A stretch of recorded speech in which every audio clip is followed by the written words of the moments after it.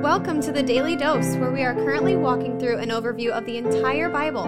Join us today as we learn the story of Scripture and see God's redemptive plan through Christ from cover to cover.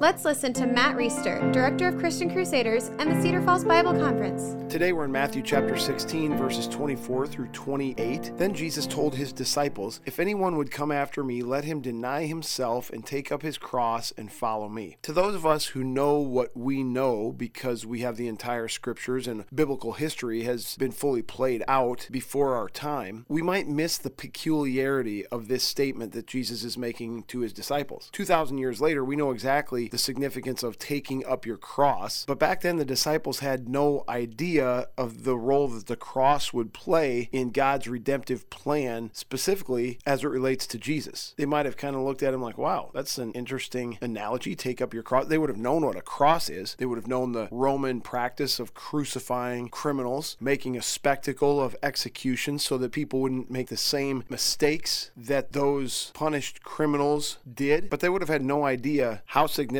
Jesus' statement is about taking up your cross. I can imagine after they saw everything play out, they're like, oh my gosh, do you remember when he said that? This is what he's talking about right here. Incredible. Verse 25, "For whoever would save his life will lose it, but whoever loses his life for my sake will find it." This goes in line with what we heard in Matthew 6, where he said, "Store up treasures in heaven where moth and rust do not destroy, and thieves do not break in and steal. Do not store up for yourselves treasures on earth where moth and rust do destroy and where thieves do break in and steal." If anyone is going to make life all about them, their pleasures, their conveniences, their agenda, me, they're actually going to lose their life when everything is said and done. But those who lose their life, who put all of those pleasures, desires, worldly things behind them and surrender to Jesus Christ, they're the ones who will find their life. Jesus says in verse 26, "For what will it profit a man if he gains the whole world and forfeits his soul? Or what should a man give in return for his soul?" In other words, disciples, choose wisely, Jesus is saying. And that exhortation comes straight to us, especially those of us that live in America or in the West, where there's wealth everywhere and opportunities to do whatever we want with our lives, pursue as much self-seeking pleasure as possible. It's right here at our fingertips and within our reach in a way that it has not been for people in centuries past or people from different parts of the world today. A popular Christian artist named Toby Mac has a song called "Lose Your Soul." I'll link it in the notes. It explores this whole idea. Verse 27, "For the Son of Man is going to come with his angels in the glory of his Father, and then he will repay each person according to what he has done." This is Jesus looking way forward, even ahead from where we are on the timeline, to a time when accounts are going to be settled. To use his metaphors from earlier in this book, this is going to be when the wheat and the weeds are separated. And you might think that he is advocating a certain works-based righteousness because he said he'll repay each person according to what he has done. That is true, obviously, because Jesus said it, but to those of us who trust Christ, we'll be viewed and judged as having the righteousness of Christ. So even though we have sin on our account, it'll be covered by the righteousness of Christ because of the faith that we have. So we will be repaid for what we have done, and our payment will be a good payment because we won't have done anything wrong in a spiritual sense, clothed in the righteousness of Christ. Those who aren't covered by Christ's blood and clothed in his righteousness will be exposed for the evil and wicked, sinful things that they've done, sinful things that we ourselves have done but have been covered, except theirs won't be covered, and it's going to be bad news, not just in that moment, but for eternity. Then in verse 28, Jesus says something that has spawned a lot of thought and conversation and debate. "Truly I say to you, there are some standing here who will not taste death until they see the Son of Man coming in his kingdom." So Jesus talking to his disciples, and he says, some of you aren't even going to die before you see the Son of Man coming in his kingdom. What does that mean? Some people think, well, that must mean the second coming of Christ, and if the second coming of Christ hasn't happened yet, and all the disciples that were standing there who he said wouldn't taste death, some of them before that happened, have died, then was Jesus false in this prophecy? Well, there are many ways that we could understand Jesus, the Son of Man, coming in his kingdom. One would be his resurrection. Another one would be the coming of the Holy Spirit at Pentecost, which fell for the first time on all believers in the book of Acts. Another way to understand Jesus coming in his kingdom would be the advancement of the gospel that is going on right in front of them as he speaks. Miracles are being done, demons being cast out, paralyzed people being healed. And with those miracles, truth about the kingdom of heaven being taught in a way that it had never been taught or understood before. That could be understood as seeing the Son of Man coming in his kingdom. I think the very best interpretation is that Jesus is referring to his transfiguration. You think, what's his transfiguration? Well, that's what's going to happen in the very next section of Scripture. We'll look at that tomorrow. But to jump ahead a little bit, 3 of his disciples, Peter, James, and John, are going to join him on a mountain, and he's going to be transfigured. And this is certainly an example of the Son of Man coming in his kingdom. These 3 disciples were shown Jesus in a state or in a condition that the rest of us won't see until after the angels come and the judgment happens that he talked about in verse 27. Lord, thank you for sending your Son to be the sacrifice for sin that we couldn't be, to live the righteousness that we can't live. Will you help anybody who is in the sound of my voice who has not surrendered their life to Christ by putting their faith in him to do so? And would you help those of us who have to increasingly deny ourselves, take up our cross, and follow you? Amen. The Daily Dose is a podcast of Christian Crusaders radio and internet ministry. Please subscribe to this podcast, leave a 5-star rating, and prayerfully consider financially supporting our ministry at ChristianCrusaders.org, where you can also find our weekly 30-minute radio broadcast,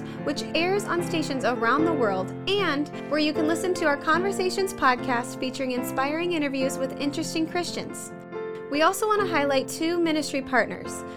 First is the Cedar Falls Bible Conference, whose conference videos and schedule of year-round events and activities are available at cedarfallsbibleconference.com. And please consider joining us for their 101st annual conference on Saturday, July 30th through Saturday, August 6th in 2022.